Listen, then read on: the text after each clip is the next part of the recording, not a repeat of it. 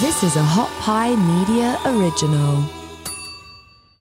This podcast is sponsored by BetterHelp. BetterHelp, that's H-E-L-P, is professional therapy done securely online. I've gotten therapy. There's no shame in that ever. So if you feel like you need to take next steps, then stick around for a discount code at the end. BetterHelp will assess your needs, match you with your own licensed professional therapist, and since they are committed to facilitating solid therapeutic matches, they make it easy and free to change therapist if needed. You can start communicating in under 48 hours, schedule weekly video or phone sessions, and log into your account anytime and send a message to your therapist. It's available worldwide and more affordable than traditional therapy. And guess what else? Financial aid is available too. I think that's a huge statement about BetterHelp because, man, therapy is not easy. I know the year that I was going through my divorce, we wanted to go through divorce care counseling the whole time. And man, we spent like $60,000, money that honestly we didn't have, but we were trying to help each other, help ourselves, and having someone that will come in and support and make it affordable for all. You know, I think that's very important, speaks highly of BetterHelp. BetterHelp really wants you to start living a happier life today. Visit their website at BetterHelp. That's HELP.com. Read some reviews and take the next step to take charge of your mental health because you are an overcomer. Special offer for Overcome with Justin Wren listeners. Get 10% off your first month at BetterHelp.com/overcome. Again, that's BetterHelp.com/overcome. Welcome back to Overcome with Justin Wren. I'm really grateful for this episode. Amy, how badass is Raphael? Oh, gosh. Raphael's such a master. He's such a badass. Yeah. I really love him. So do I. He's one of the most special people in this world to me. He's been a training partner of mine. Whenever he made his Bellator MMA debut, he fought right before I did. And then I came in the ring right after. He knocked someone out in about 14 seconds. And then he just stood by the cage. I walked out, actually had to go get checked by the doctors, and he ran right back out to be in my corner. And it was just such a cool experience for that to be the start of his career, fighting right before me. And then his last fight, winning the world championship in Bellator MMA, being the undefeated MMA world champion, and one of the most accomplished men to ever do the sport of jiu-jitsu. I think our listeners are going to love this show today. What was one of the things that stuck out to you? I think that I just appreciate who Raphael is, like in his soul, like who he is. It emanates from him. And he has a really clear way of living and clear way of thinking. And I think that I like that because my mind feels like it's going in different directions a lot. And it sets a really cool example for me to just be like, oh, he makes things so clear. And I just love that. I mean, aside from all his accomplishments and the incredible, business he has built and his champness, I guess. Yeah, well, I think that's the thing. He's a champion in life, not just a champion in the cage, but outside of the cage. The way that he carries himself, conducts himself, the way that he's a student of life, student on the mats, but the way that he also teaches. I think that's something that's pretty incredible about him. When you say that about clarity, I think a lot of times, people are going to hear his humble heart. They're going to see the almost human chess match that he makes jiu-jitsu and MMA. And I really think that they're going to see how clear he is on how not only he is about his own goals, but with the way that he clearly communicates it, just like what you're saying. Exactly. He does that on the mats, though. And oftentimes, some of the best athletes or some of the best fighters don't become some of the best coaches. And yet he became one of the best athletes by first being one of the best athletes from jiu-jitsu. And then he turned around and started teaching. One of the best ways he became one of the best ever in jiu-jitsu was that he was constantly coaching and teaching guys so that he would clearly communicate how he does it and then watch them, show them how they can do it a little better. And then he's able to articulate that in such an amazing way on this show. How do you think that rubbed off on you? Well, I think being around him inspires you to do a lot of the same things that he's doing, being able to sit there, watch, listen, learn, be able to train with him and feel the pressure. I'll say this about Rafael. I have trained with so many world champions in MMA and a bunch of world champions getting ready for the world championship heavyweight fight. Being underneath them is nowhere near. And oftentimes in MMA, to set this up, you put yourself in something called worst case scenario, which means you let a guy get full mount on you, which is like them straddling your chest, and then they can rain down punches or choke on you or elbows, all sorts of things. They can twist your arm up. I've had you hold me down. I know what you're talking about. It scares me. Playfully, but yes, of course, let's clarify playfully. But I mean, like, wow. Yeah. So we'll put ourselves in those situations and learn how to get out, becoming comfortable being uncomfortable. Because if you get there in a fight, you can't crumble. You can't cave. You have to rise above and overcome. So Rafael is the scariest human in full mount that there's ever been. For me, he's the only guy I've ever been claustrophobic underneath. And he weighs 80 pounds less than some of these guys that I'm training with. He's tall though. He's 6'4". He's tall. He knows how to use his weight. That's incredible. Every ounce of it you feel, and it's suffocating. And then to learn how to be comfortable underneath him, which I'm never fully comfortable underneath him at all. That, anybody can now get mount on me, and I'm just like, this is cake. This is a cakewalk, because he's made me so uncomfortable and learned to be comfortable there that I know I can, for me, I feel comfortable or confident that if I can handle him, I can handle anyone. And isn't that a metaphor for life, Justin? Yeah. Get as uncomfortable as you can, and then you can handle it all. Yeah. And I think what our listeners are really going to love is how clear he is on his 4 words. I won't spoil those. Listen all the way to the end, because we wrap up in an incredible way. I'm really, really glad you're here, that I'm able to elevate the life mission and purpose of one of my best friends, and definitely one of the greatest coaches I've ever had. So welcome to Overcome with Justin Wren. Buckle up, Buttercups, because this is going to be a great episode. You're going to get so much out of it. And yes, and let's just say also you can find him at Lovato BJJ, Lovato Jr. BJJ on Instagram. And you can look him up in Oklahoma City if you're ever there and get on the mats with him. He comes down to Austin frequently too. And the other day, whenever we were recording this podcast, he came in right after training with George St. Pierre, Gordon Ryan, up there at Roca with Tim Kennedy and Shanji Hibero. You might not know these names, but they're UFC Hall of Famers, the best grapplers ever in the world. Among them, they literally probably had 20 plus world championships among like 3 or 4 guys, at least 20, probably far more than that, closer to 30, which is insane among those small group of men. So, and you can follow him at Timeless Jiu-Jitsu. He's also starting that, because as people age, they think they have to get out of combat sports, and that is not true, especially with the art of jiu-jitsu. You learn how to flow with it. Yeah. And it's all on his website, lovatojr.com, Lovato. Yeah, absolutely. Like Demi, as he says. Yeah. And we would love, like Demi. And we would love for you to go and leave a review on this podcast. Please rate, review, subscribe, follow on Spotify, on Apple Podcast, or anywhere that you get your podcast. That would really help the show. We'd be so grateful for it. Thank you. Thank you. Thank you. Now let's get to the show. Well, let's get into this. You excited? I'm ready. Man, I'm really excited you're here. Tell me about what just happened. I mean, you just got here. We bumped the podcast back just a little bit because you had an incredible opportunity to train with one of the best martial artists, maybe of all times. Yeah, I would say so. Yeah, which I also consider you to be one of the best martial artists of all times as well.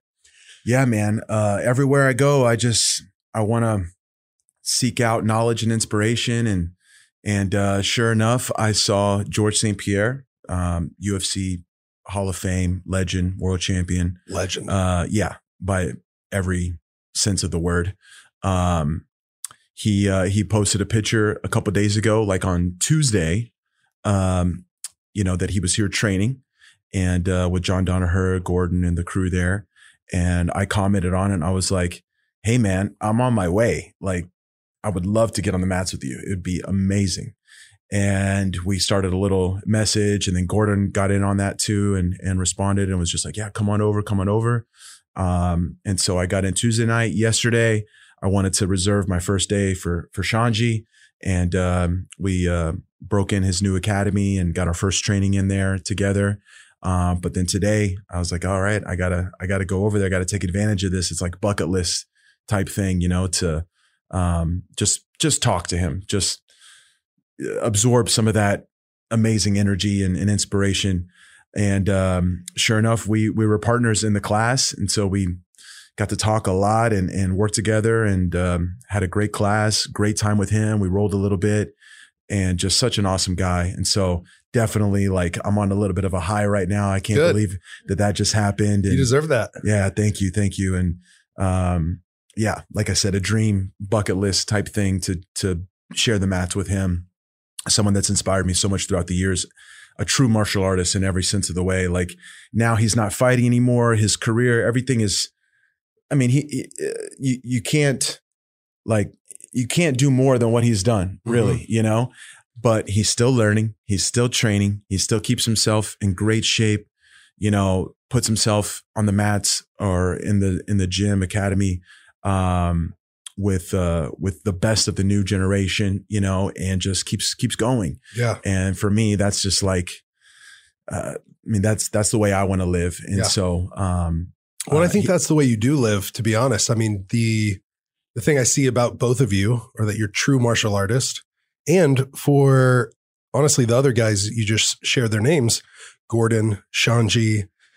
These are true martial artists that some of our listeners might not know, but Shanji's got probably over 10 world championships. And Gordon Ryan's one of the best pound for pound jiu-jitsu masters in the world right now. Mm-hmm. And so, I mean, what does that mean to you, being a lifelong student or a true martial artist? Well, it's just that, being a lifelong student. And, that's kind of the basis of it. You start martial arts, and you're a student first and foremost. You're just learning. And inside of that is just being able to be humble. Your ego gets checked. Yeah. Of course, you might be a very open-minded student, but there are other people that already have a sense of I'm strong, I'm fit, or I wrestled, I did this, I did that, or the other. And then you get on the mats and you realize, okay, this is a whole nother thing. And it's not going to just be a week or a month or 6 months or a year. It's going to be years, years and years and years to get to a competent level. And then, and so, kind of swallowing that, and then just keep showing up. Right. And, even after, the goal is always to become a black belt, to be your black belt self, right? What does that look like, and that's the fun part, the journey of creating your game, your own little expression, your own personality on the mats, and just learning and developing that. And then you get to black belt and you realize that you can still be much better, and it doesn't end, and you keep going and you keep refining. And then by that time, for me, the next level is to be a teacher, and to give back and share what you've learned, share your journey, share your experiences. And that will help you become even better. Like, you can only hit a certain level of mastery, just thinking about yourself. Once you start giving back and teaching and helping others, the way you communicate, the way that you lift everyone around you, and then the way that circles and comes back to you, you hit a new level. And that's kind of part two. And then the part three that's kind of in there as well, as much as you like it to be. But for me, it's been a very heavy part of my journey and my career is just challenging yourself, competition. You can kind of stay in your own little comfort zone. Of course, in the beginning, it's not comfortable to be in a new school, and being a white belt and learning and coming up. But after so many years, you get comfortable there, and you're training with people that you're very used to and accustomed to. And so challenging yourself outside of that and competing, especially on like an international or world-class stage, trying to put your game up against someone else's, your masterpiece up against someone else's masterpiece. That's where you really learn you know, more than just technique, but also who you are, how you operate under pressure, how to dig deep, and you know, you're going to lose, and overcoming those temporary failures, and once again, keep showing up, keep learning, and keep developing. That makes you better, and then it gives you more to teach, more to offer, makes you a better student, and that's life. You just keep doing all of that as much as you can. And the beautiful thing about jiu-jitsu is there's age categories. So you can compete in your 60s, even 70s. There's an age class for you.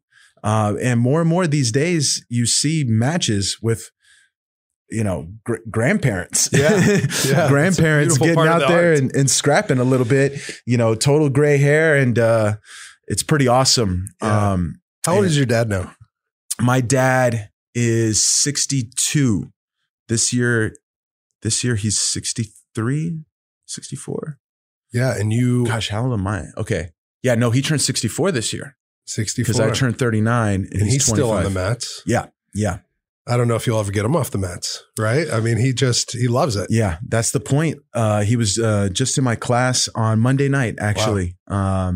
And we rolled, and we just keep doing what we love. And then that's a beautiful thing.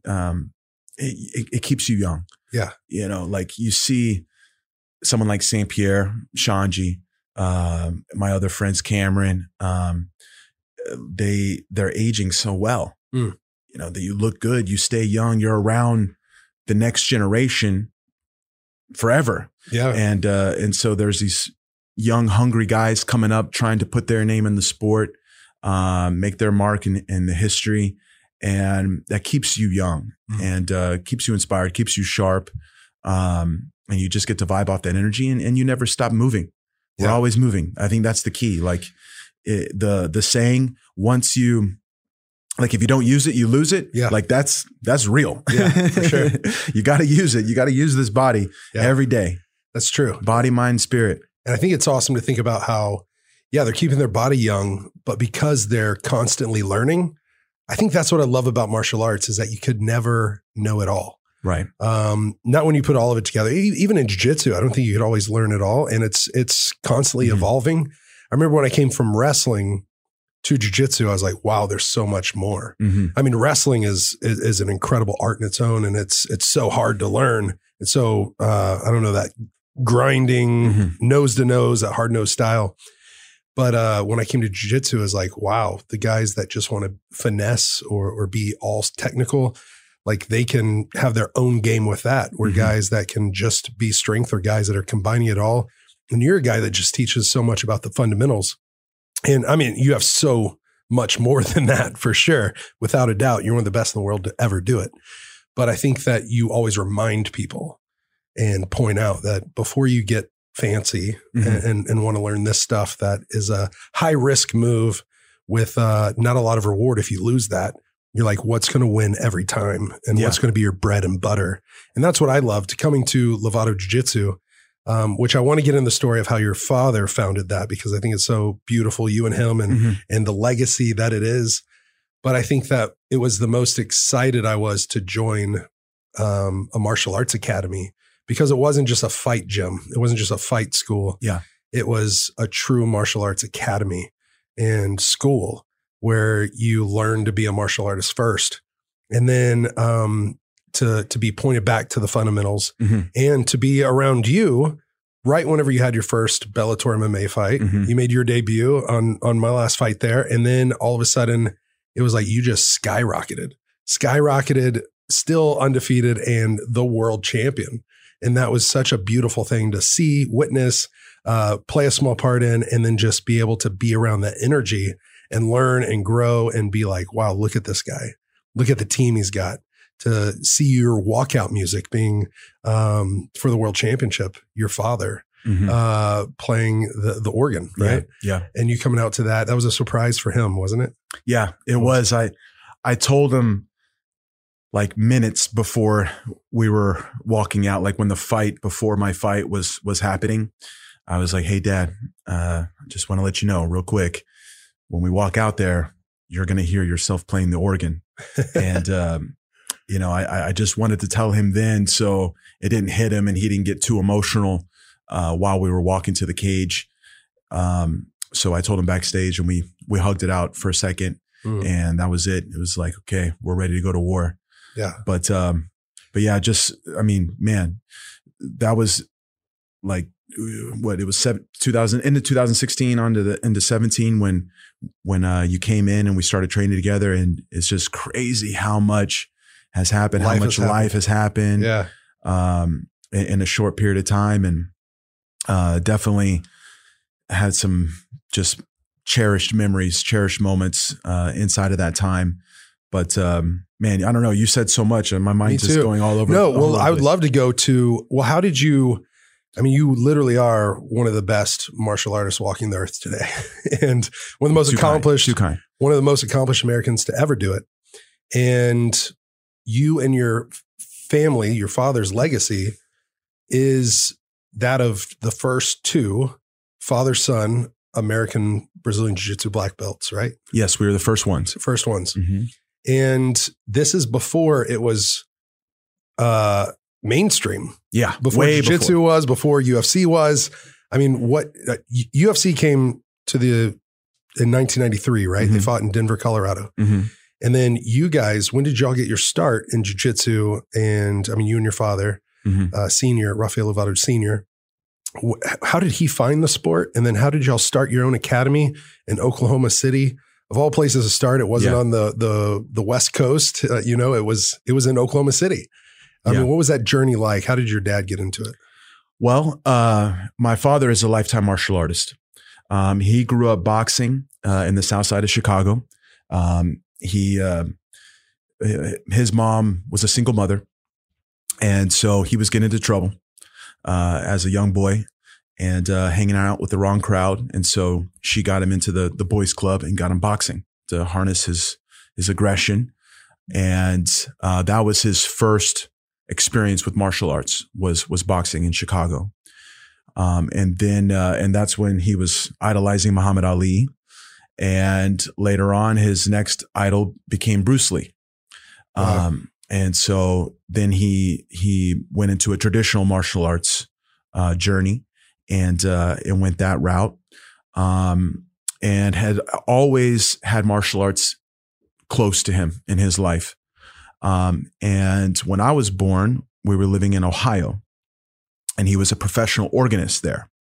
So talk about, I mean, I don't think there's another black belt who plays the organ professionally, like, And I've been to one of his performances, and he is really, really good. I think that was at, what was that? Not Central Oklahoma, but Oklahoma City. Yeah, UCO.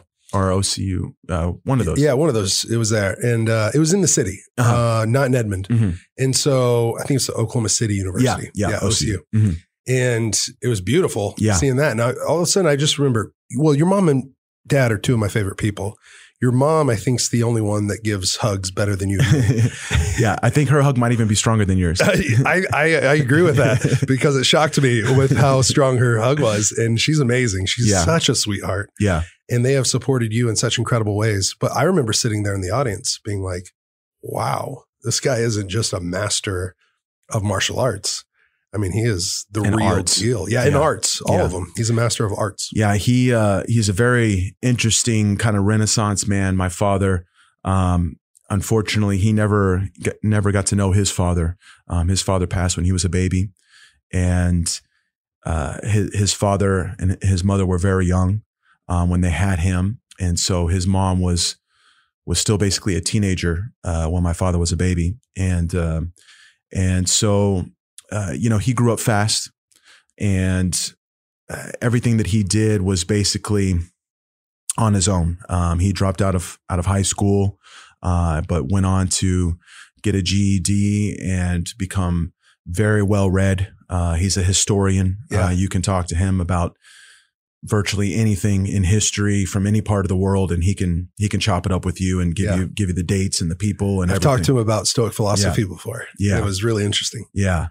And then he fell in love with music and taught himself music, learned how to play the organ, which is basically, in my opinion, the most complicated instrument there is. Yeah. multiple levels of keys for your hands and your feet at the same time. It's pretty crazy. And he'll go back and forth with what he says is his greatest love versus music and martial arts. But of course, martial arts really did that thing for him that he needed, being that he didn't have a father. It gave him an outlet, and it gave him people to look up to. Gave him mentors. Yeah. Just like he's done so well for so many people. Yes. I mean, in the academy, I know so many people look up to your dad. Yes. And he really took that to heart. Father figure. Yeah. When I grew up inside the academy, he was always bringing people into our home and taking care of people, giving them love and guidance. But for your dad, starting a martial arts academy in Oklahoma City for a sport that's not very well known at the time. Do you remember when it was founded? So let me circle back. Yeah. So we're in Ohio, and he's playing the organ professionally, but he's training at a JKD school. Okay. So, following Bruce Lee, went into the traditional martial arts, and then he found Jeet Kune Do instructors. And being that was Bruce Lee's art, obviously he gravitated towards that. And he ended up spending a lot of time with some of Bruce Lee's greatest students, particularly Richard Bustillo and Danny Inosanto, two of the greatest martial artists I've ever lived as well. Just masters of multiple arts. And in Ohio, he was an assistant instructor at that JKD school. And that was my first little bit of growing up in the academy. I remember getting out of school, my dad picking me up and going to that academy and watching him teach or train. And I would be on the side playing with my G.I. Joes or whatever and just waiting for dad to finish training. And then I started, the very first martial arts I did structurally, besides for just training at home with my dad. I mean, he had me hitting mitts and doing stuff ever since I could barely walk, but the first structured training I did was Kempo inside that JKD school. And it was just Kempo's karate. Yeah. It was just a good thing for kids to do. And I did that and tested for belts and stuff. But then when I turned 8, we moved to Oklahoma. And my dad also put himself through physical therapy school and was a physical therapist. And when we arrived in Oklahoma, he got a job as a physical therapist at a hospital. But being that he could never stay far from martial arts, he wanted to basically keep practicing. So he started a class in that hospital. And it went from 2 to 3 students on up to 30 students really quickly. And then there was a little bit of a transition period where we had a very small house. It was like a duplex. And he turned that garage into a little gym, a little school. People used to come over and work out with us there. And then in order to open his own school, we got rid of that house and we actually moved in with my mom's parents who lived in Oklahoma. That's why we're there. She's from Oklahoma. And he put everything he had into opening up martial arts school. And my mom and I would actually stay at my grandparents', and my dad would sleep at the school. He was just all in and dedicated, committed, and a little, he's a proud Latino man. He didn't want to stay with the in-laws, and so he would sleep there. And there were days where even my mom and I would stay there too. He had a couch bed in his office. And that was basically the first year of owning a martial arts school. And it was called Martial Arts International. People used to call it MAI.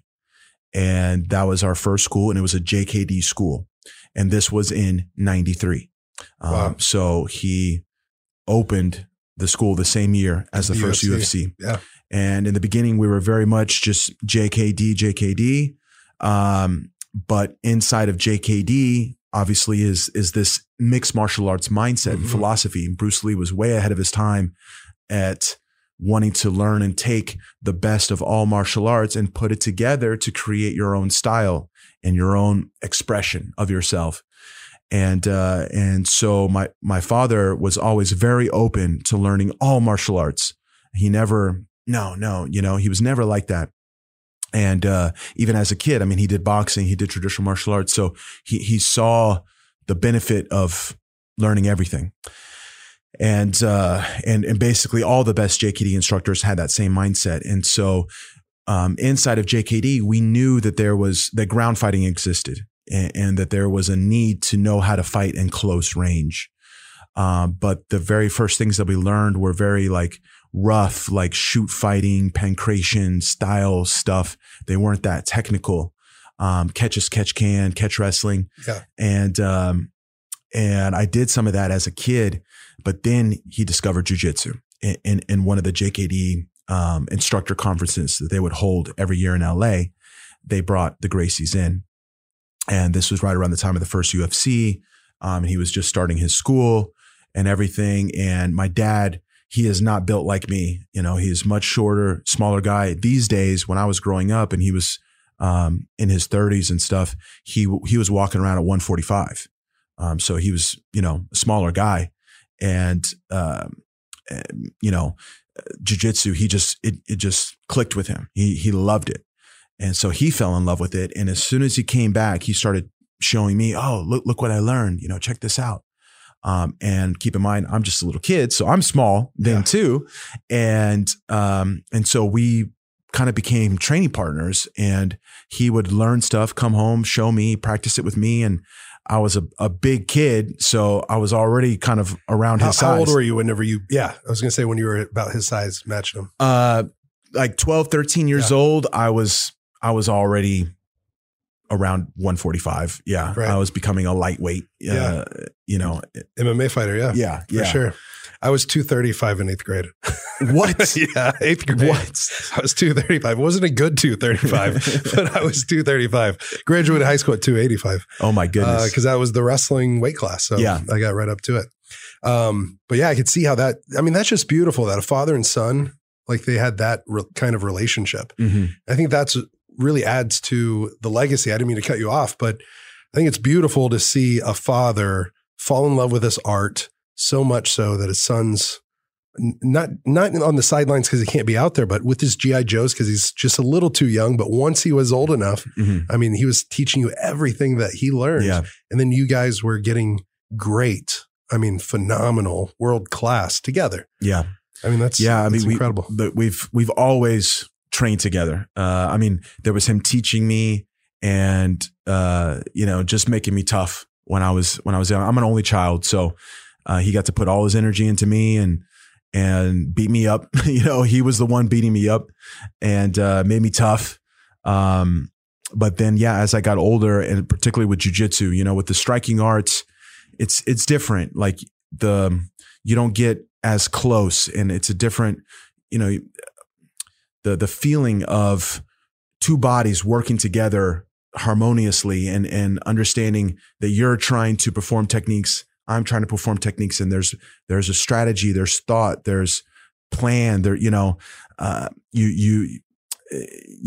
hit this new level of a bond. Yeah. And didn't you guys do that also with, I think this would be interesting because not everyone listening's doing martial arts right now currently, but you can almost relate it to martial arts, especially jiu-jitsu, is like a human chess match. And then you and Papa Bear would do chess and Stratego, right? Stratego. Together. Yeah. Yeah. And so I think always strategy games. My dad, he secretly was just trying to make me into a combat like genius or whatever since I was a young kid. And you are. Well, he did a good job at that. Maybe he had some mad scientists. I don't know if he was doing it all on purpose. He was really thinking like that or what, or, it's just the things he was into too. Yeah. But yeah, we were also very competitive. Yeah. And chess was one of the first things that I put all my competitive juices into with the goal of being able to beat my father. Of course, martial arts, I was too young and he was too good. And so he always got the better of me. But chess was like, okay, when it came to chess, I have a chance. I want to beat him. And, when did you get there? To be honest, I can't remember. I remember winning games, but I don't remember how old I was exactly and anything, but I remember how much it meant to me. Right. And I would really study and try to make the best move every time. but that was how we were, it was a lot more like, I mean, I'll put it this way, growing up inside the academy, has its beauty and then also has its hardships, I mean, being an entrepreneur, and at this time, mixed martial arts didn't really exist yet. Like the UFC was this barbaric thing.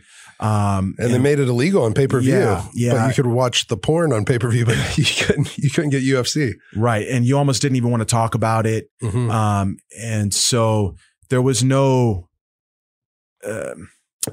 market for what we were offering. That's hard. It would have been a lot better to be a karate school at that time. Right. We were too far ahead of our time. And so the business suffered because of that. And so there was a lot of hardships during that time. My dad had to work so hard and just 24/7. He was a one-man show from, doing, answering calls, talking with people as they came in, teaching all the classes, just every piece of the business he was front and center doing himself. And so, I didn't get a lot of dad time. If I wanted to see my dad, I had to go to the academy. And then naturally I'm doing class or I'm training with him, learning from him, being coached by him. And so, it was amazing and beautiful to share that with him. And we still do it to this day and we love it. But being running a business, a family business, a small business like that, particularly in that market, at that time, was really tough. And there were just a lot of tough years where, he wasn't sure, like he was bouncing on the sides. He was trying to pick up any other side gigs that he could to make money. And so I didn't see my dad. We didn't see him at home very much. He was at the academy all day, and then he would bounce in the evenings, even work with police and do ride-alongs and help them. And just, he was hustling every way he could to provide for the family. And then as things developed, as I became a teenager and we fell in love with jiu-jitsu and we were trying to learn more jiu-jitsu, anything that he did have, he invested into me.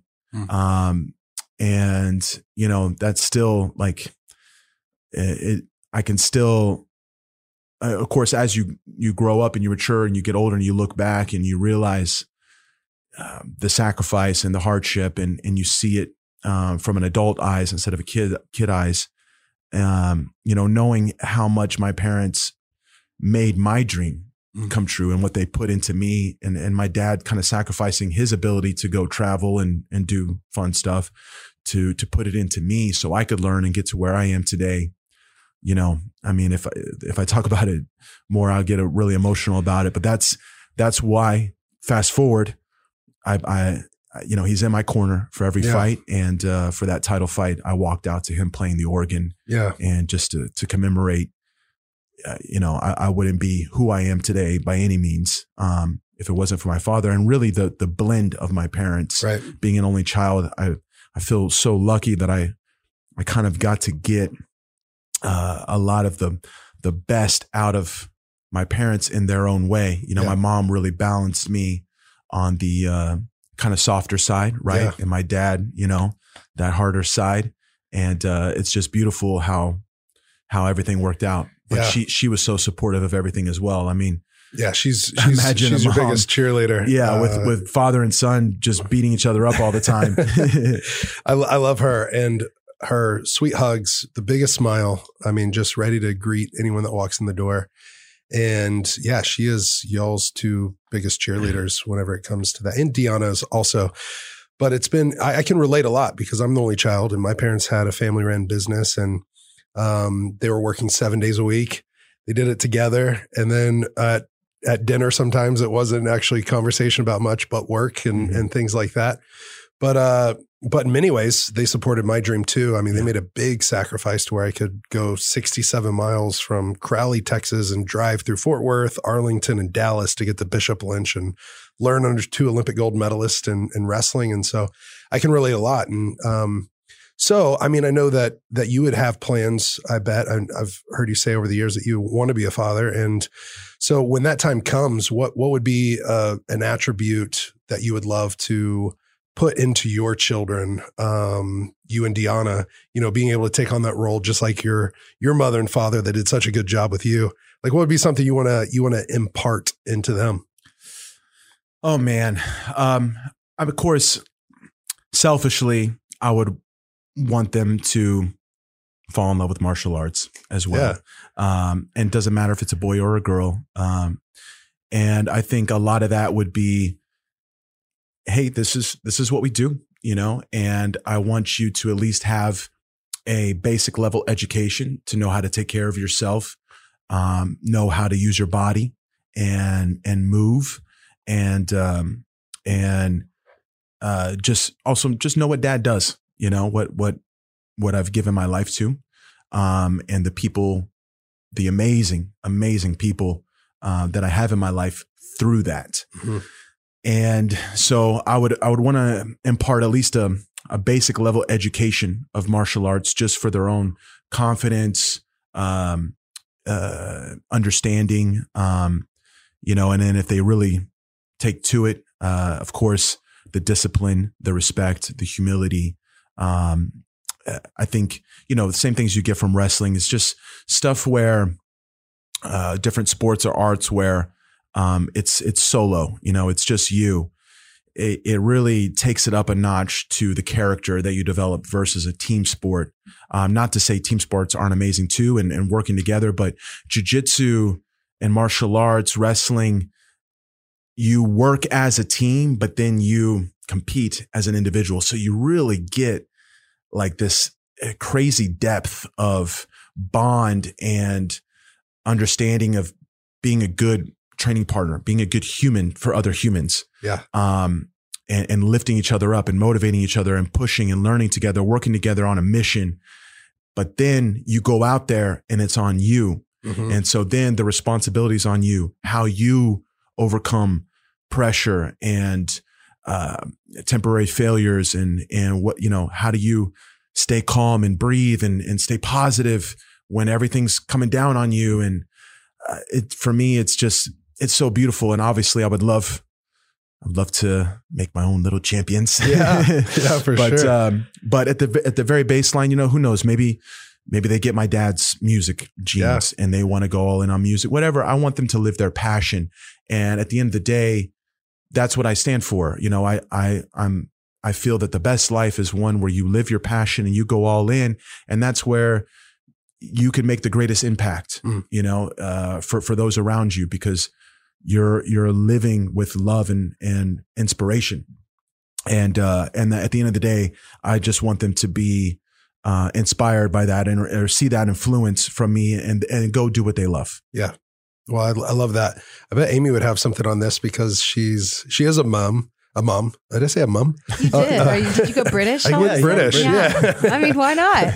But she's a mom. She's got 2 girls, and one's very musically inclined. One's very athletic. Mm-hmm. One's got a rock concert this weekend. Ooh, well, to kind of go along with what you're saying, yeah, they just pick up whatever you're doing. Mm-hmm. So when you have so much passion in your life about whatever it is, I think that they do. And like, they've picked up music, they can carry a tune just because they've heard me do it forever. And that's rewarding in its own way. Like, you're like, I'm rubbing off, in some way. And it's just such a beautiful testament to jiu-jitsu, which is what you just said about all the things that it can bring. I think that about you and all you, what a master you are. So yeah, thank you. Really beautiful. And then they're going to have my wife's energy. She, with Columbia and, she loves to dance and the love of the family. And so and she's beautiful. So I'm a little nervous of the beautiful girls just having my number. They're going to get what they want out of dad every time. But yeah, Mama, well, at least Mama will be tough. Mama will be tough. Yeah. And also I think you'll scare off any of the boys coming around. I hope as so. they get older. That's the plan. Yeah, exactly. And I have an army of hundreds of jiu-jitsu guys ready. I'm in that army. Yeah. I'm in that army for sure too. So you can call on me as well. I think I was telling Amy on the drive over, one question I wanted to ask you about was about love. We're going to get to jiu-jitsu and dive into that, but I've I've loved watching you fall in love. And what has that meant to you? Like having, Deanna's support and her being there for you. And then what's one of the favorite things about y'all's relationship? Man. Well, I'm a lover for sure. I love being in a relationship. I love coming home to somebody and sharing, and I like being on a mission together. You know, I'm on a mission with my team, and then I have a life mission, and I like to be on that mission, you know, with a partner, my life partner. And she's just been incredible for me. You know, she helped me through some very challenging times in my life, particularly going through everything with fighting and the brain condition and all that drama that just came out of left field and hit me hard. Right. And particularly with her background, you know, a Latina, and she's just like, when they love deep, you know, it's all in. And that's how I am. I'm an all in kind of person, with everything that I do. And so we complement each other very well with that. And she's just been amazing. You know, she moved from Miami to Oklahoma to be with me. And that transition is as extreme as it sounds. Miami, Oklahoma, little different. Beautiful Miami, and Oklahoma can be beautiful in its way, but you know, it's anything under 60 is cold for her. So right. She had to get a whole new wardrobe and deal with winters for the first time and all of that. And you know, that just seeing that's how much she loves me, just made me want to do better in every way. And it's continually been that way. She, you know, relationships, I think a good relationship is also a challenge, right? Like, of course it's work and it requires effort, but anything worthwhile requires effort, right? If it's easy, it doesn't mean that much. It's not worthwhile, right? If you accomplish something and you just got there, boom, it doesn't mean that much, right? It's like if you win a lottery and you get $1 million, okay, yeah, you're happy. But if you worked and built something and went through a whole journey to earn $1 million, that, you know, that's a worthwhile thing that you're proud of. And so, you know, she keeps me on my toes, man. She puts me in place whenever I need to be in place and keeps me grounded. You know, and she truly makes me a better person, and that's what it's about, you know. Yeah, and she's very passionate, and yeah, I love her so much, and it's beautiful. She man. Brings out the best in me. Well, now that I'm not in Oklahoma City, I don't get to see you guys up close and personal as much, but I love watching y'all together. I loved being there, seeing you guys get married, and then also love seeing the pictures of y'all together.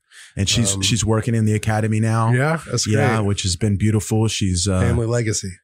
Yeah, and she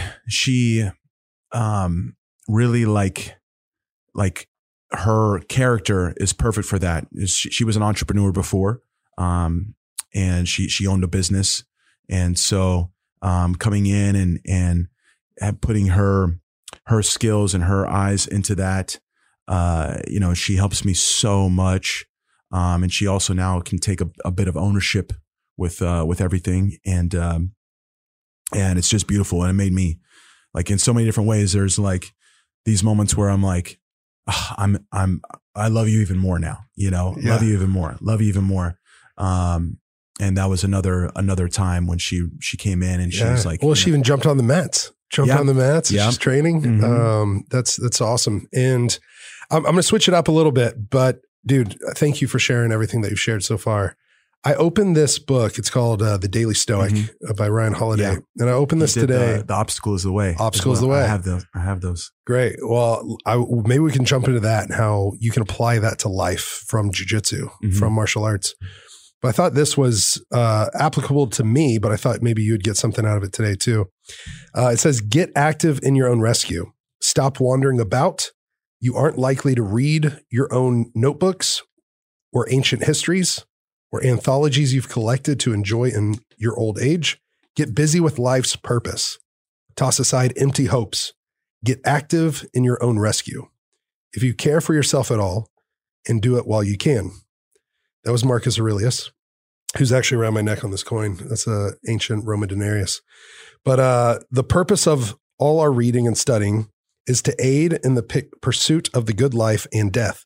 At some point, we must put our books aside and take action so that, as Seneca put it, the words become works. There's an old saying that a scholar made is a soldier spoiled. We want to be both scholars and soldiers. Soldiers in the good fight. That's what's next for you. Move forward, move onward. Another book isn't the answer. The right choices and decisions are. Who knows how much time you have left or what awaits us tomorrow. It's beautiful. Yeah, I thought it was pretty powerful. I flipped it open to that one. I was like, get active in your own rescue. I posted something on Monday, a little thing I wrote up, and it was like basically about creating your masterpiece, that life is short. There's no predetermined amount of time that we're going to be here, but that's also what makes it beautiful, because that's the motivation. What can I do with the time that I have, with the body, the mind, the voice, that you have. And inside of that, I think is just making sure that you live your passion, and do what you feel your purpose is. And maybe you have to explore a little bit to find your purpose. But me, I was very fortunate. I grew up into my passion. But I think that's kind of essentially life's purpose, is to find that thing and then go all in on it, and then make your mark as much as you can with that. And because you're going to touch people, you're going to reach people in a deeper way when you do what you love. Do you remember whenever I reached out to you the first time? I was moving from Colorado to Oklahoma City. I do. And then I started reaching out to everybody on the team. Yeah. I think I heard from one of the other guys before I actually responded to you. I think I got your message and I was kind of like, let me think about this. Let me figure out who this guy is for sure. And, do my research. And then like the next day or whatever, a couple of days later, one of the guys was like, hey, did you hear from this guy, Justin Wren, Big Pygmy? And I was like, yeah, I did. Let's talk about him. And sure enough, boom. Well, I had seen your Flow Grappling documentary, The American. That was right when they were getting going, 2016. Yeah. And I think I was one of their first documentaries that they did. Yeah. And it was incredible. So anyone listening, you can go look up Flow Grappling, Google The American, Rafael Lovato Jr. Is the title The American because people used to always think you were Brazilian? Yeah, they still do. Rafael. Yeah. Instead of Rafael. In fact, sitting there with St. Pierre today, I had to let him know he thought I was Brazilian too. So it's still out there as much as I've tried to educate everybody. I'm Spanish. Yeah. American, but from Spanish origins. I think that's why they titled it that. Mm-hmm. And especially at that time, there was, the jiu-jitsu is very much Brazilian dominated. Mm-hmm. And even though that was just 5-6 years ago, there just now recently was kind of an explosion of more American jiu-jitsu world champions, black belt world champions. There's been a couple more in the recent years. Onnit.com/overcome.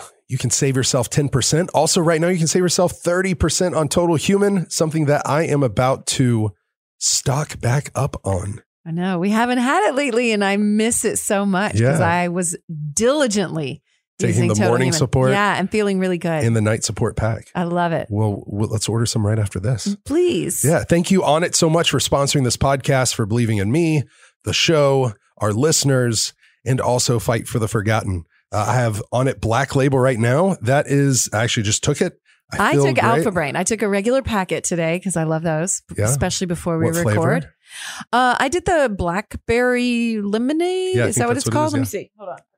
I think it's blackberry Here it lemonade. is. Yes, blackberry lemonade. It's That's open one for proof is like that my you drank favorite, I it. think. Yeah, I love that I know, one. it's proof. In the Focus shots for Alpha Brain, I Mm-hmm. love their tropical, which has passion fruit in it. It's my favorite fruit in the world. Reminds me of being in Africa and going and picking passion fruit in the bushes. Mm-hmm. And yes, so Alpha Brain Black Label, that I think is incredible, as well as their Focus shots. I love normal Alpha Brain. I've been taking it for 8 to 10 years now. And to have the stuff with a little bit of caffeine in it, that's plant derived, I really like that because I feel like it just kind of takes it up a notch and I get in that flow state quicker and I stay there longer. Keeps you in the zone. Keeps me in the zone. Mhm. Absolutely. Thank you, Alpha Brain. Thank you, Onnit.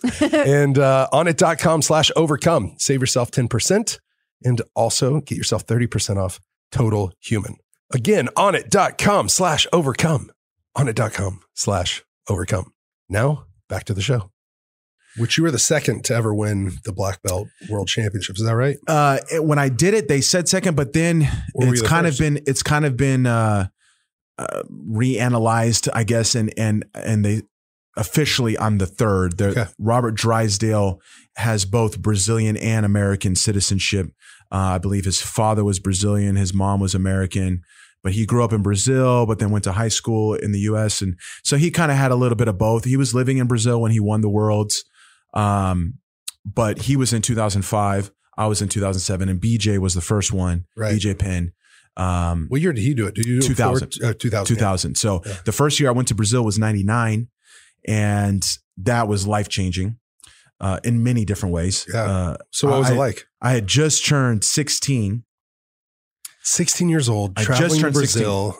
without my parents. Wow. Yeah, there's only enough To money compete with to the get best one in of the us world. there. Yeah.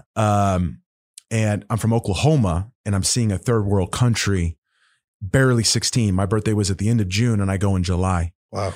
And so very green, very young. And boom, I see real poverty, real hardship, real, crime. And, it was very eye opening. Yeah. Right from the beginning. As soon as we arrived, that drive from the airport to get to a nicer area it'll hit you if you've never seen anything like Culture that. shock. I've All the experienced it. favelas, Yep. the favelas. Yeah. Crazy culture shock. And I remember once we got to the hotel, I go with a group of Americans from Texas. That's where our first jiu-jitsu professor, Carlos Machado, he was the first Brazilian to move to our area of the country. My father and I, we were just on our own at all times, learning from tapes or the couple of trips he would do a year to go to California. And then Carlos moved to Texas like in 95. And so right when I was around 12 years old, we were able to start going down to see him, 12, 13 years old. And I think he got there at the end of 95. So it was like 96. 96 was the first time I went there. And we were just driving down to train with him in Dallas. So, very similar, driving 3.5 hours each way. And we would go, like my dad would go every week. I would go when I didn't have school. But he had a group of competitors there from Texas, and I went down with them. And I remember after we got there, of course it's a long trip, it's like a 10-hour flight. And everyone passed out and wanted to take a nap once we got to the hotel. And I was just wide awake. I was just like, whoa, I can't believe I'm in another country. I can't believe I'm in Brazil. Like, that was crazy. And I wanted to take a shower. And this was funny. You had to like light a furnace, right, to get hot water. Right. I didn't know that. I've never experienced that. And so I took a cold shower, and I was like, dude, they don't have hot water here. Like, this is crazy. Like, which is it? Which way? Like, how do I get hot? No, I didn't know how to light the furnace. I didn't even know where the furnace was or anything. I never done that before. And then there was just several other moments, where, all the homeless people, and I'll never forget this too. And we were in a taxi ride. This is pretty sad, but just to paint the picture. And I know, we've heard your stories, things that you've gone through and seen in the Congo. way more insane than this, but one of the things that really struck me, you know, all the homeless people and, you know, they're begging for money, trying to get money. And man, we were on a taxi ride, and keep in mind, I'm just barely 16. I'm in the summer between my sophomore and junior year of high school. A woman begging for money comes up right onto the taxi window, and she pulls her shirt up and puts her breasts on the window, and you can see the lumps, you know, so she was suffering from cancer. Yeah. Wow. From cancer, trying to, you know, ask for money to help. Right. And I was just like, whoa, whoa, you know, so as soon as I went back home, I was just like, man, life is good here. Yeah. And I was just all of a sudden this extra sense of gratitude. I mean, I think traveling is the best education you can have for life. And that's one of the best perks of what I do, is getting to travel the world and teach and learn and experience all the different cultures. But that shook me. That shook me. I was like, whoa. And I was like so kind of depressed. And I remember trying to train after that. And I was just like, man, we have it so good, you know? And then of course, everything else with fighting at the Worlds and just, all of that. But as far as the jiu-jitsu goes, I was just greatly, greatly inspired after seeing, you know, the best in the world compete in Brazil, in the motherland. And then the next year I got to watch BJ Penn win the Worlds in 2000 when I went the next year. You got to see it live. I saw it live. That's incredible. And shout out to BJ. That was life-changing. And right then, right there, I remember telling the guys next to me, I said, I'm going to be the next one to do that. Wow. I was just 17, blue belt. So I had some years to go, but sure enough, 7 years later, I was able to do it. Yeah. That's incredible, man. What an inspiring story. And I think the contrast, or I don't know if the word's dichotomy or what, where it's just like some of the best in the world to ever do it are coming out of a place that oftentimes they're fighting, scrapping to make it out of. Yeah. And you've experienced that when your fight camps, you were going down to Brazil while you're fighting for the MMA World Championship. And to get there, you're going down there to Curitiba, Brazil. And I probably slaughtered the word, how to say it. Oh, you're good. And training with people like Vanderlei Silva and all these up and comers, that this is their way out of poverty, out of what you just saw for the first time whenever you were just barely 16 years old. Yeah. And Brazil has had it's been very near and dear to me in my martial arts journey. It's kind of been there, side by side with me the whole time, in the early years, going to Rio and Sao Paulo for jiu-jitsu, all the way from the end of the 90s into the 2000s, into the teens. And then I switched to MMA, and then I started going to this new place in Brazil, Curitiba, where they're famous for the Muay Thai and their MMA history. And then I had this whole other experience with Brazil in relationship to Brazil beyond jiu-jitsu. Now it's Muay Thai and MMA. And man, I love it. You know, fighting in Brazil, competing in Brazil, you know, back in my time, you had to go to Brazil for jiu-jitsu. Now, people they don't realize how spoiled they are to have so many world-class, high-level jiu-jitsu greats to learn from and have access to right there, you know, all over the country, all over the world. And for me, I had to go to Brazil to get that.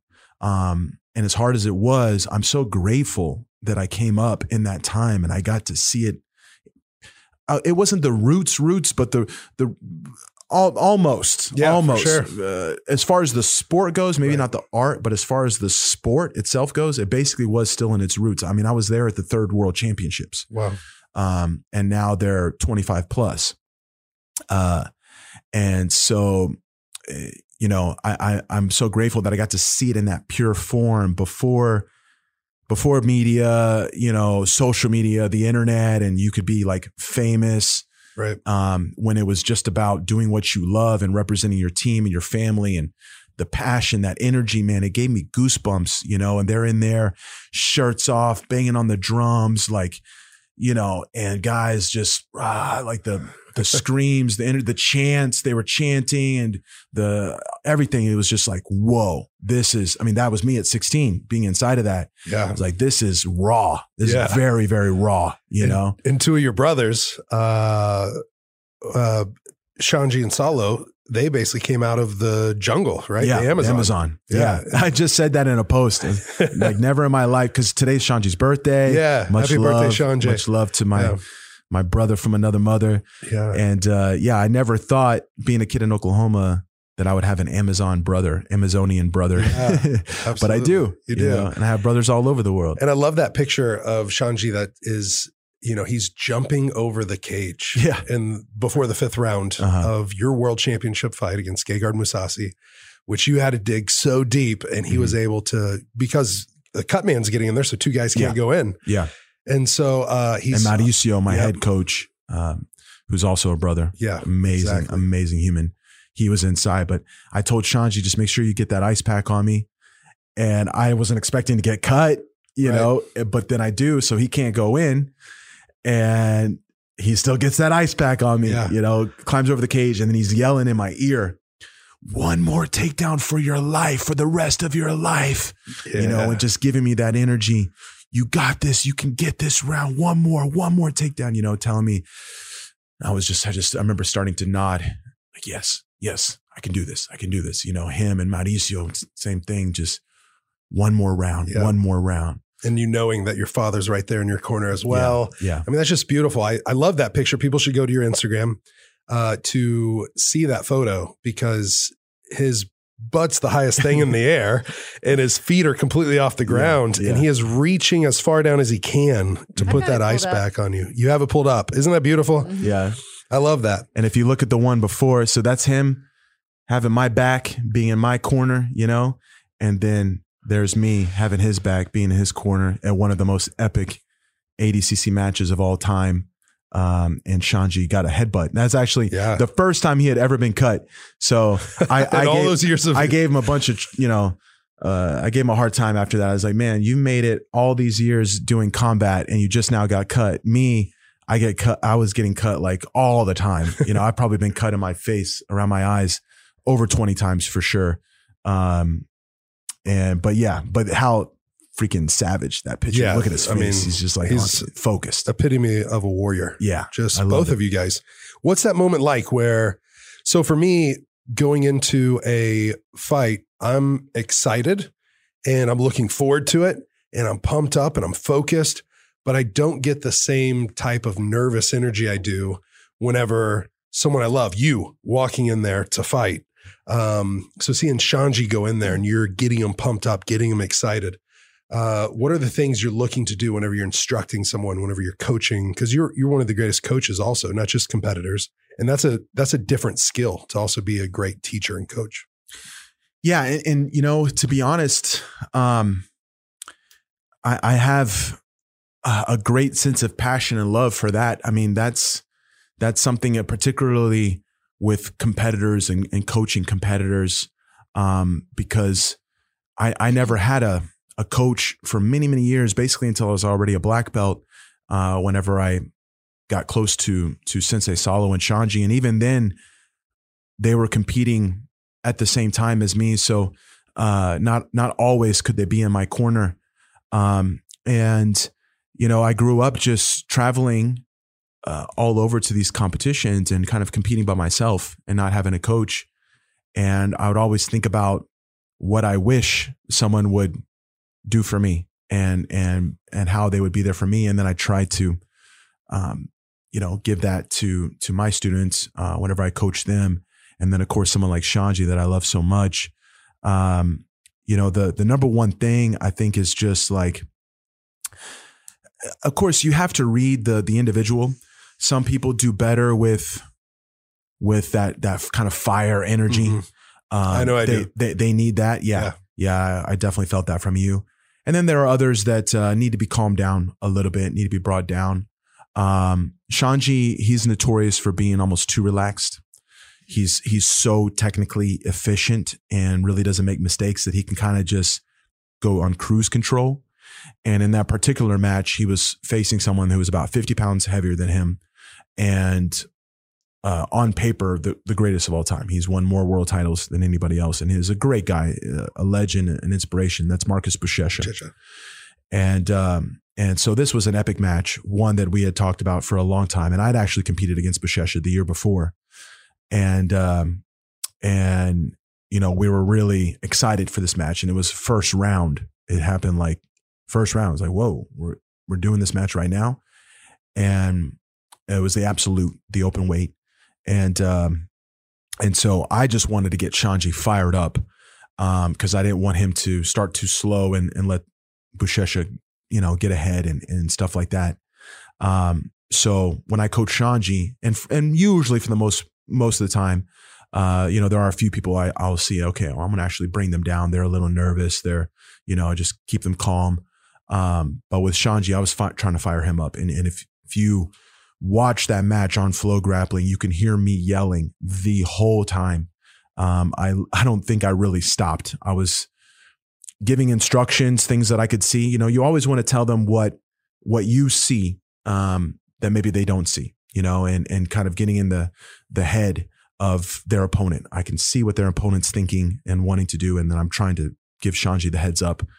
But then whenever I'm not instructing, I'm just trying to be positive and give him fire, like push, you can go, you can do more. When things are going bad, you're okay, relax, breathe. You're going to, like, he got caught in a bit of a choke position in that match.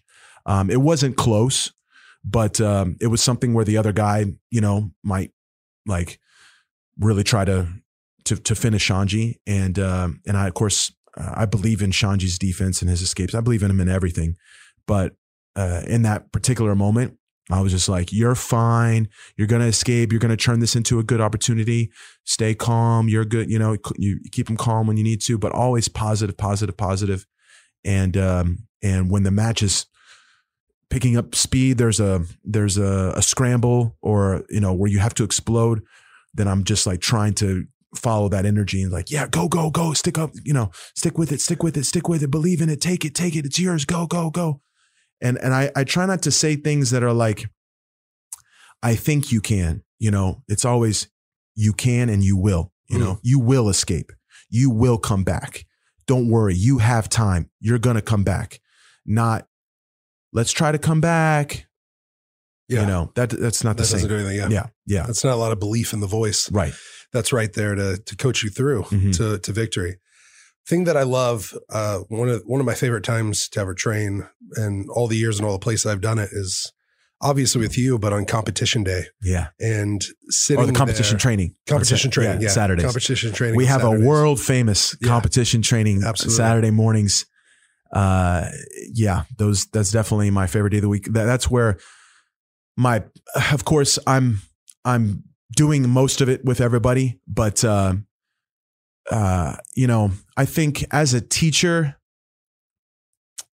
of course I love to teach technique. I love to pass on knowledge and, you know, the details and the concepts and all those things, the artistic side. But what I really love is to inspire people, inspire people to fight for their dreams, to give their best, to work hard, you know, to feel some pain, to feel yourself depleted and give your best. And you have to do that in training. You know, it has to become like an instinct, like a habit, right? It has to be a habit to go that far. And so whenever we're training on Saturdays, I just try to make an understanding that, guys, we're here today.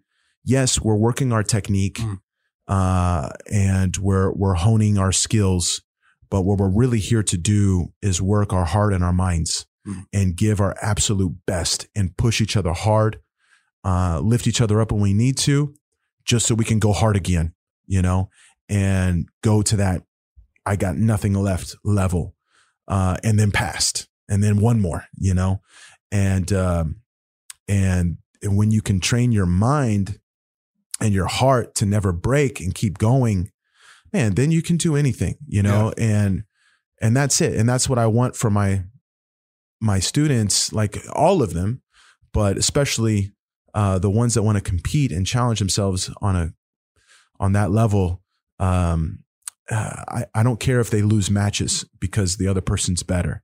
What I care is when they have more and they kind of gave up on themselves. You know, they didn't go all the way. And as long as I can train them to go all the way, it doesn't matter to me win or lose. If they fight and leave everything out there. And, you know, that's one thing my dad, he said so many things to me when I was a kid that when I look back on it, it's just like, wow, that was like heavy. It was kind of intense, but then as a kid, you just soak it all up. Yes, yes. And one thing he used to say to me is a saying very similar to what Carlson Gracie used to say, but basically he would tell me very similar, like it's not about winning or losing, but you make sure whoever beats you, they remember your name.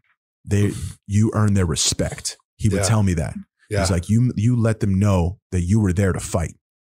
And they remember you.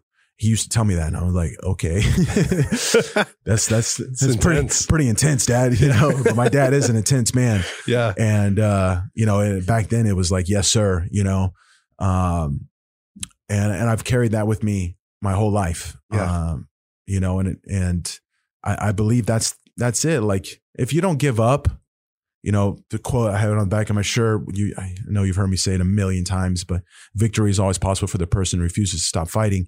I mean, that's how it had to be for us because I wasn't on that level. You know, I was going to Brazil. We didn't have world-class jiu-jitsu right there in Oklahoma. You know, I took my losses. I took my beatings and I kept showing up. And I mean, I've been beat up in every stage of my life.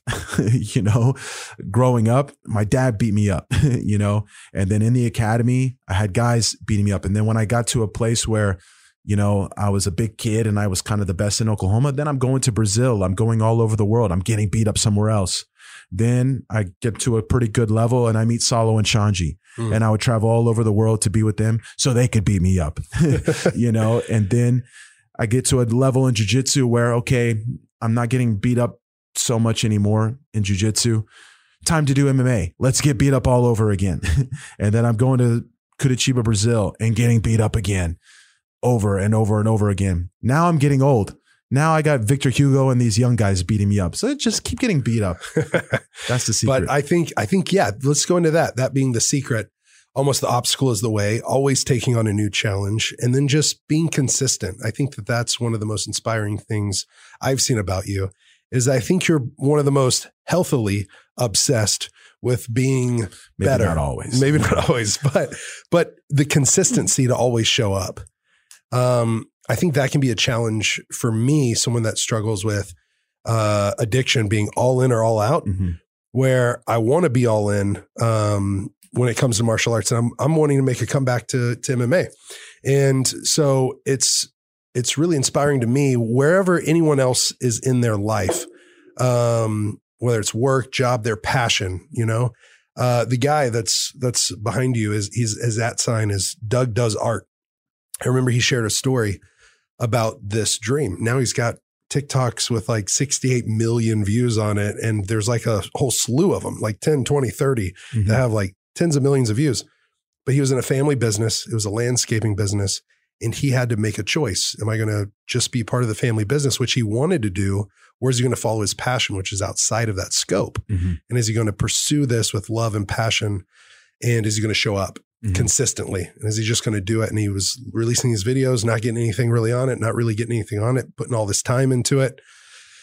But I think there's something that you can speak to there that's just like, what's the importance of the belief in the passion that you have and then the consistency to show up and see it through, even through the obstacles or headed towards the obstacles. And that's where I think it has to be you fulfilling your purpose. You know, if it's something that you're not passionate about, you're not fully in love with, you're not going to keep showing up. I mean, you're going to get tested and have those breaking moments, even when it is your passion, of course.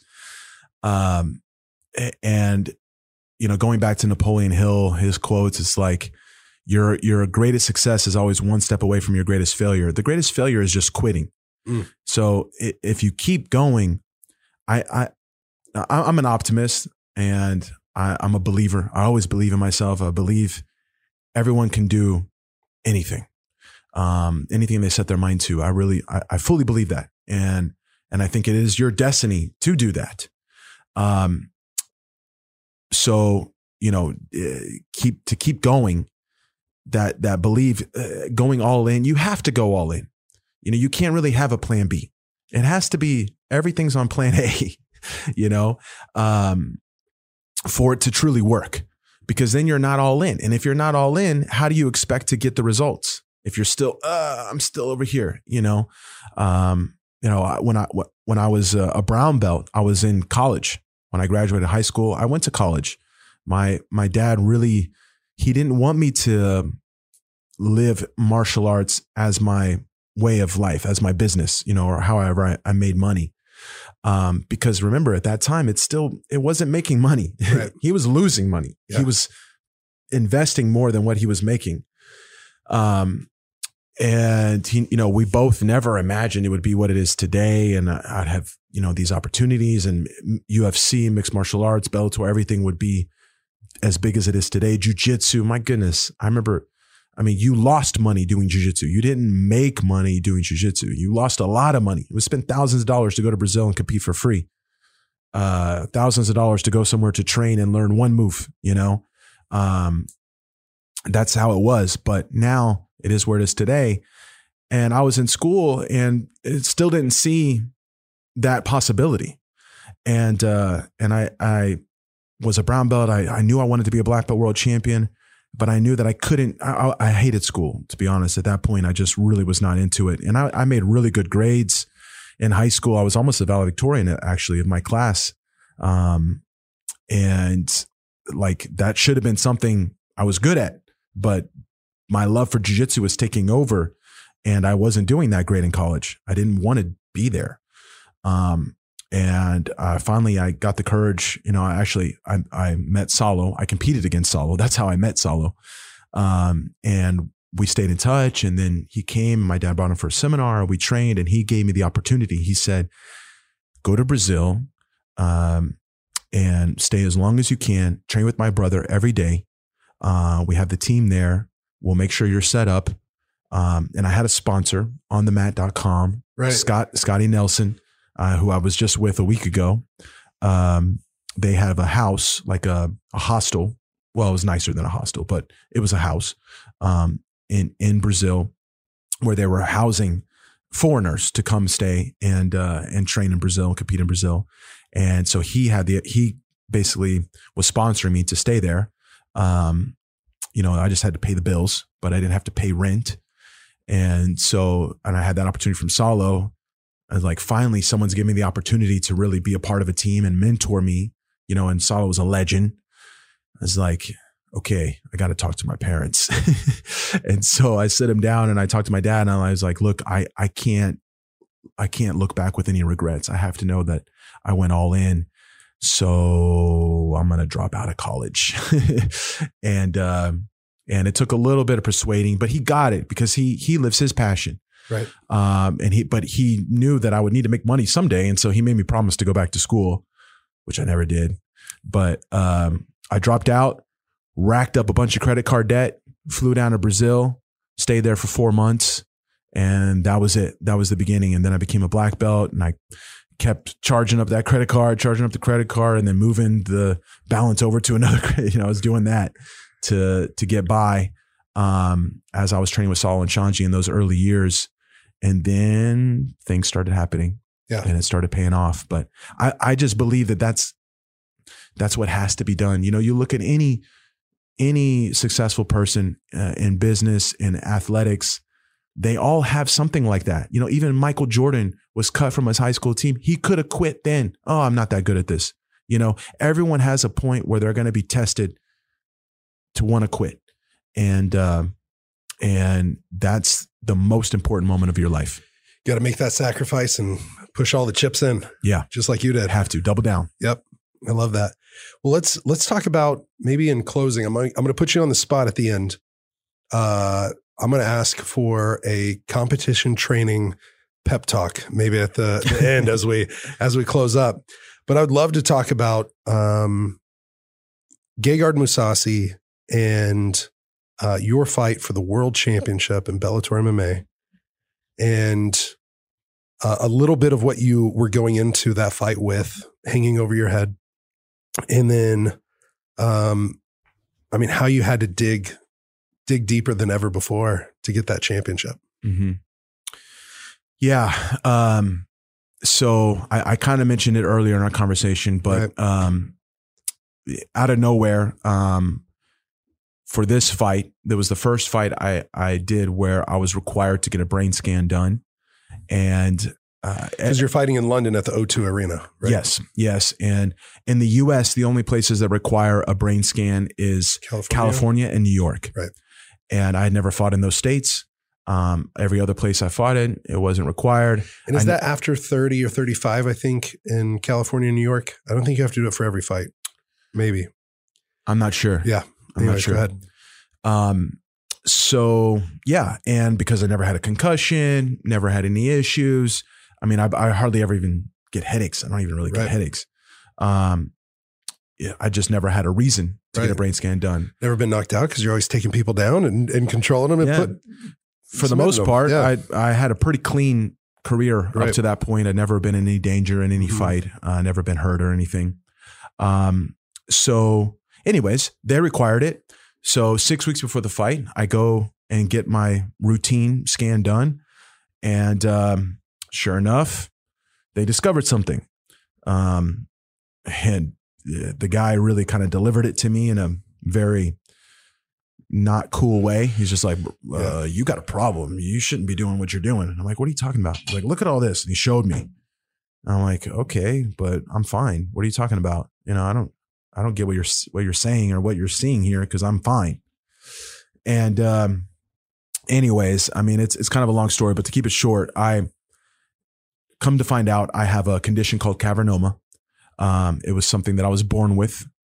And for the next 4 weeks of camp, and literally the next day I was flying to Brazil, I had no idea what I was doing, if this fight was going to happen, because I couldn't get anyone to write a letter to approve me to fight because I have a disease in my brain. And that was the next 4 weeks of my camp, the prime time camp time. Right. The most important, crucial time. Right. And I'm in Brazil and we're going hard, you know, and I'm not sleeping. I'm depressed. I'm crying multiple times a day. Why? Because number one, I'm worried about my health. I'm like, okay. And of course I Google, and then you just read horror stories. Yeah, WebMD. Yeah. You read horror stories of people that had the same thing, they go into comas and seizures. They have to have brain surgeries, multiple brain surgeries. And it's possible for even death. Right. And for cavernoma, it kind of makes these little caverns or caves of vessels. These vessels grow. For whatever reason, you grow these extra blood vessels in your brain, and they kind of wrap together like vines. Okay. And they have the tendency to bleed. But very little at a time. They call it oozing. They'll ooze blood little by little. And of course, in extreme scenarios, people will have a lot all over that really bundle together and bleed extensively. And then they have to remove them ASAP. Otherwise, you're going to hemorrhage and bad things happen. And so, yeah, that's what I had. And I could see it.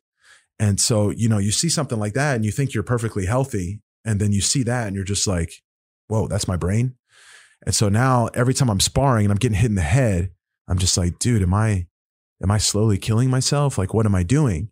And so then I'm questioning everything in my life. And of course, this is my life dream and goal to fight for a world title on that level. You know, the kind of opponent that I had to face was like, okay, this is where, you know, you rise to the occasion, or it's not meant to be.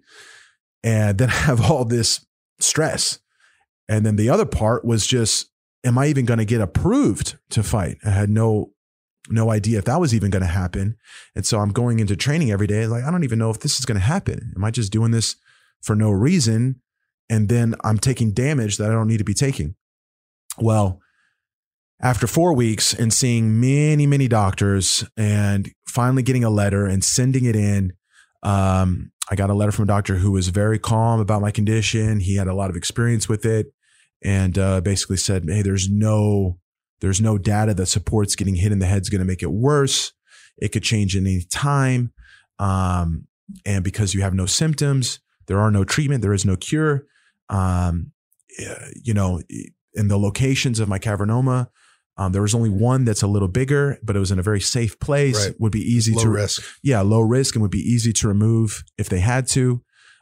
He basically said, look, you're going to need to get consistent scans for the rest of your life now. That is what it is. And with these fights, just do one before, do one after. We'll take a look. And as long as there's no issues, you're good. Keep fighting. You're good. And so I'm like, oh, and man, at that moment, I'm crying. You know, I hug Mauricio. We cry together. Like, yes, we're going to be able to fight. Yeah. In 2 weeks. You know, the fight's 2 weeks. And so going through all that in that moment was so hard. And I'm just like, why, you know, why is this happening now? Is this it? You know, am I going to, you know, I was thinking, unfortunately, like Muhammad Ali is amazing inspiration, but at the end of his career in life, I mean, I had that thought in my head. I don't want to be like that. I want to have children. I want to have grandchildren. But I knew I could not do this fight. And so it just took it to another level for me of, I could have given up in that process. I could have just said, oh, it's not worth it or whatever. But I knew I worked so hard to get to that stage, and I had to challenge myself against someone of that level, that caliber, and go for a world title. That's what we'd worked for years for. I mean, it's basically my whole life. Yeah. And it's your life's work. It's your masterpiece. And my team's work too. They had put so much into me. Yeah. And you were literally going to take the world champion's belt away. I mean, to become that world champion. You have to. Yeah. And then the fight went the way it did. And, you know, there's so many moments that which it felt once again like destiny. I think as fighters, we look for that, right? We look for that extra mojo, that energy that tells us that we are doing the right thing. We're where we're supposed to be. And we believe, right? It helps us believe, helps us have confidence. And once I got approved, I got the email that said, you're good to fight. I mean, everything switched in my brain. And I was like, I'm fighting. I'm going to win. It's mine. I'm going to win. He doesn't want it as much as I want it, you know, what I went through. And it's not as much writing on it as it is for you too. Yeah. Right. And then just consistent things kept happening. You know, of course, my opponent was from Europe, and we're fighting in Europe. And it was just like, this is me going to Brazil my whole life as a kid. Yeah. And everyone's against me. You know, they don't want the gringo to win. And the whole audience, everyone, you know, they're all cheering for him. And it was like, this is just what I was meant to do. Yeah. I was made for this, you know, this moment. And I open up my book and I see every adversity carries with it the seed of an equivalent advantage right there, highlighted. That's You'll have to say that one more time. So it went by fast. Yeah. So let it land. No, you're good. Every adversity carries with it the seed of an equivalent advantage. And I had that, you know, I had the flap in the book. So when I opened it, it went straight to that page and it was highlighted. That was the first thing I saw. I Think and Grow Rich from Napoleon Hill. I took it with me for all my fights. I'd have it in camp and I would look at it backstage before I walked out. It was right there with I had a picture of the Bellator belt in my bag that I carried with me. You know, as soon as I signed to Bellator, I put it in there, and that was the first thing I saw. And I was like, oh, man, that wasn't what's going to make me lose the fight. That's what's going to make me win this fight. You know, you just flip the script. Like, that's my advantage, not my disadvantage. And And the fight went the way it went. So powerful, man. 2 rounds to 2. Yep. Came down to the last round, and that was it. Like, I knew that, like, the third and fourth round, I wasn't happy. I was making mistakes. I got cut. I couldn't see. And yeah, we were watching it actually at the Fight for the Forgotten Offices Right. with the, you the held whole that party. team. I still have the video Oh, great. of everyone jumping up and celebrating. Yeah. And was still, so if I watch that incredible. to today, it still brings tears to me. I loved it. We were gifted this office and we had an actual almost movie screen inside. It was probably at least 10 feet, if not 12, 15 feet wide. And everyone was there, and you came out and you just owned the first 2 rounds. And And half of the third. and half of the third, Yeah, for the sure. first 17 and a half minutes were, Yeah, were or yours. 12 and a half minutes were perfect. Perfect. I mean, it was great. And then you had to come back from adversity. Yeah, Go ahead. a lot. Yeah. Yeah, I messed up and I lost position. I landed on bottom, and he is very skilled in the ground and pound department. One of the best to do it. Yeah. And he cut me, and then I'm bleeding going into the fourth round. I couldn't see, and I actually got poked in my good eye, and in the other eye, It was there's bleeding. blood in my eye, and I couldn't see, and I kind of did this number, and then an uppercut snuck in, dropped me. So fourth round wasn't good, but I survived. And then that fifth round, I don't know. I just had like this, Mauricio, Shanji in my corner telling me, and everything was like, this could be the last round I ever fight in my life. Mm. How am I going to end it? And I remember walking out to touch gloves for the fifth round, and I looked at him right in his eyes and I smiled at him. I was just like, let's go. Yeah. One more. And all of a sudden I just had this energy, and then I'm light on my feet again. I'm moving, and I back him up, put him against the cage, took him down, and I didn't even get touched in the last round. Yeah. But walking out, I was telling myself the same thing I tell myself in all my trainings: last round, best round. Mm. Last round, best round. The last round is my best round. I'm going to finish stronger than I started. Mm. And that was something that, in all my sparring rounds, conditioning rounds, when I'm on the bike, whatever, I would always go for that. I'd always try to finish my last round strong, and especially like conditioning stuff where you could actually see how many calories you burned or what time you had. I'd always try to get my best time or my best number on that last round. And of course, sparring, if a round didn't go good and it was supposed to be the last round, I might say, hey, one more round, but I just, it just felt, I mean, that's how my dad raised me. And all the beatings that I took and just kept showing up, it's kind of that vibe. Like, just keep digging deep, keep going. There's more in there than what you think. You can go further than you think. And that was a difference maker, 100%. I mean, we both needed that round. And I just wanted it more than he did. It was beautiful. I think it was my favorite fight to watch. And it had all the elements. Oh man, it was incredible. I never and loving you so much and being there with all your friends and loved ones and family, and just, all the elements. It's like a movie. I had dreamed of having a fight like that. And of course, you don't want that to happen just randomly. Right. If you're going to be in a fight like that, you want it to be for a world title. Right. And sure enough, that's how it happened, and I mean, my goodness, he had over 50 fights and only lost a handful of times. And it was just my 10th fight. And I'd never been in fourth and fifth rounds. He had done several of those, been a champion for many years. Legend, world multiple champion. Organizations. Yeah.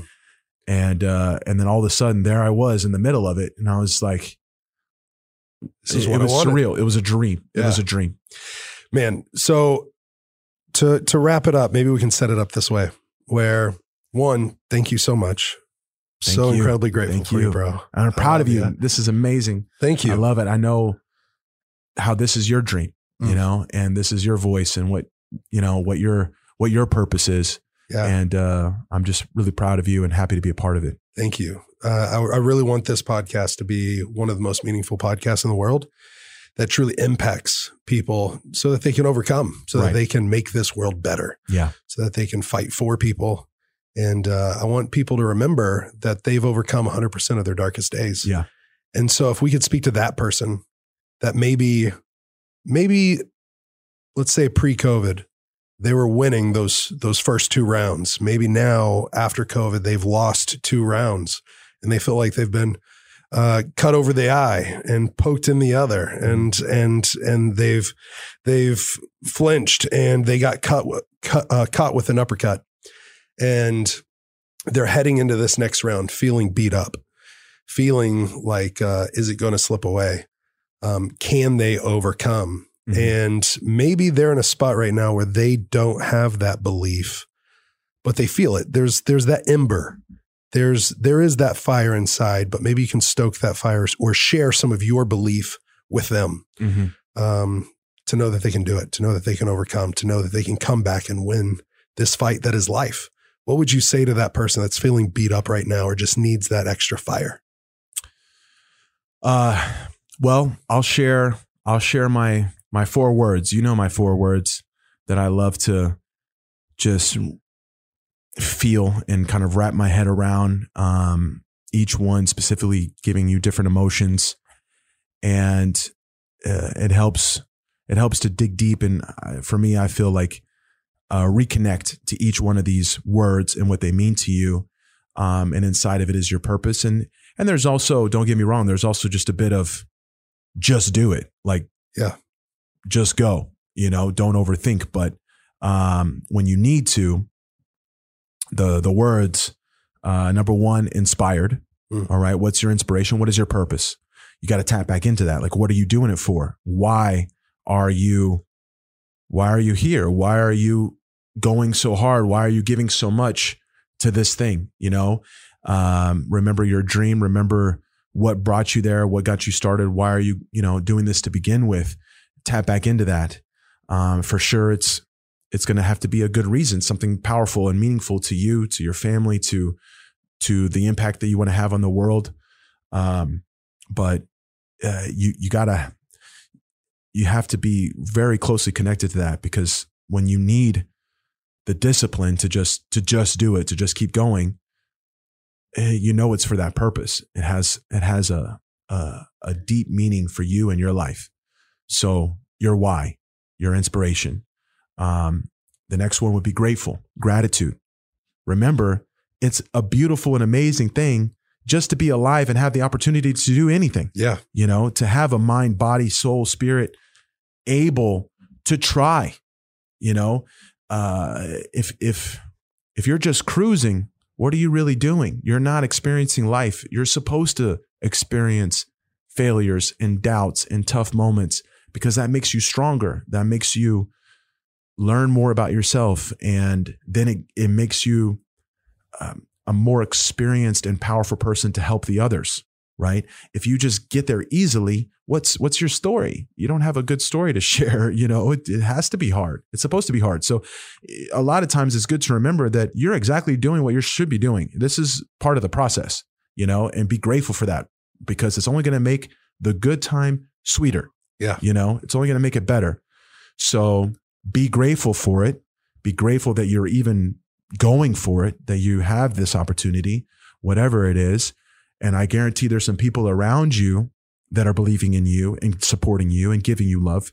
Do it for them. Be grateful for them, and gratitude, what's the saying? It's the virtue that is the foundation for all other virtues, right? Like if you are really, truly grateful for life and your being, everything else is gonna fall into place. You're gonna be inspired.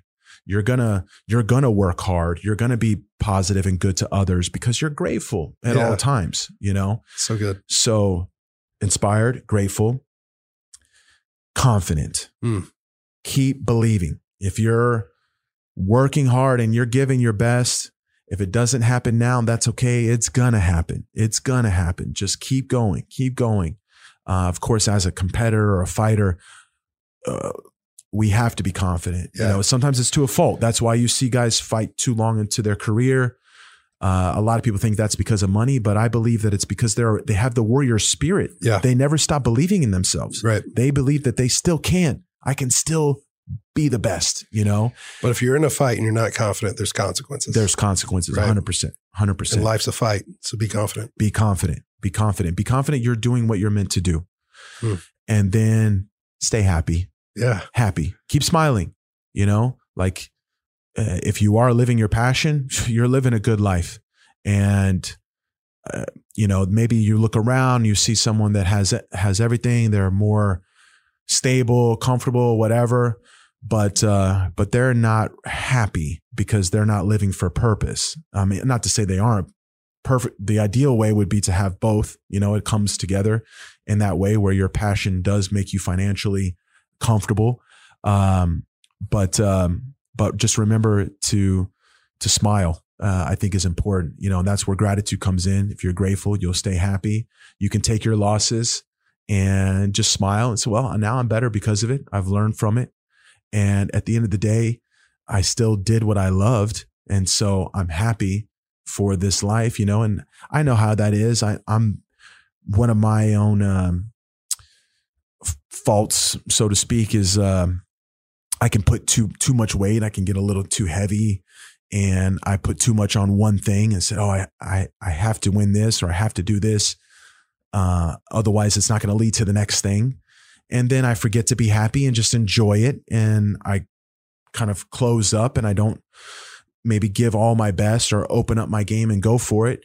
And then I look back and I said, man, I didn't enjoy it enough. I was too stressed, you know, and having a little bit of that lightheartedness can go a long way, with allowing you to just perform.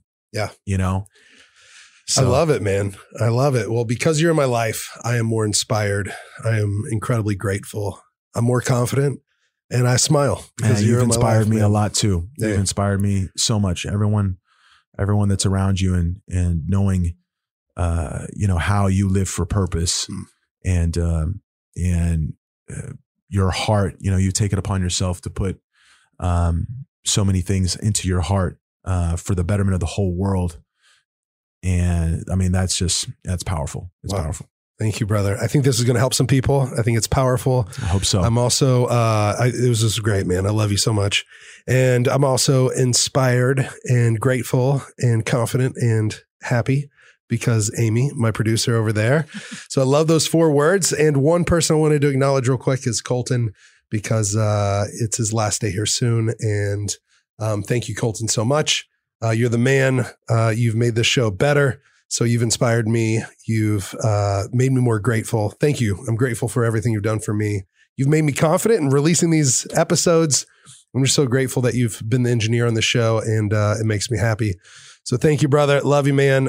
He won't be with us long, but he's going on to bigger and better things. Awesome. Young gun. And I love you, brother. Thank you so much for being here. I want everyone to check out your website again. And Instagram, if you can share that with everyone. I'll do that also in the intro and outro. Yes. So Instagram at Lovato JRBJJ. So Lovato, just like Demi. There you go. Just like Demi. Lovato Jr. BJJ. Yeah. And then on there, I have a link tree so they can find my school, you know, other videos and stuff. Like, right. I have instructional videos, and also stay tuned for a book that's in the making. He's not announcing it quite yet, but he's working on it. He's working on it. It's going to be incredibly great. He's inspired. You're going to be inspired. I hope you're inspired by this podcast. Thank you for being with us. Remember, you have overcome 100% of your darkest days. And now, just like this man across from me, go out and shine your light, share your knowledge and your inspiration with the world. That's it. Thank brother. You. Thank you. Appreciate it.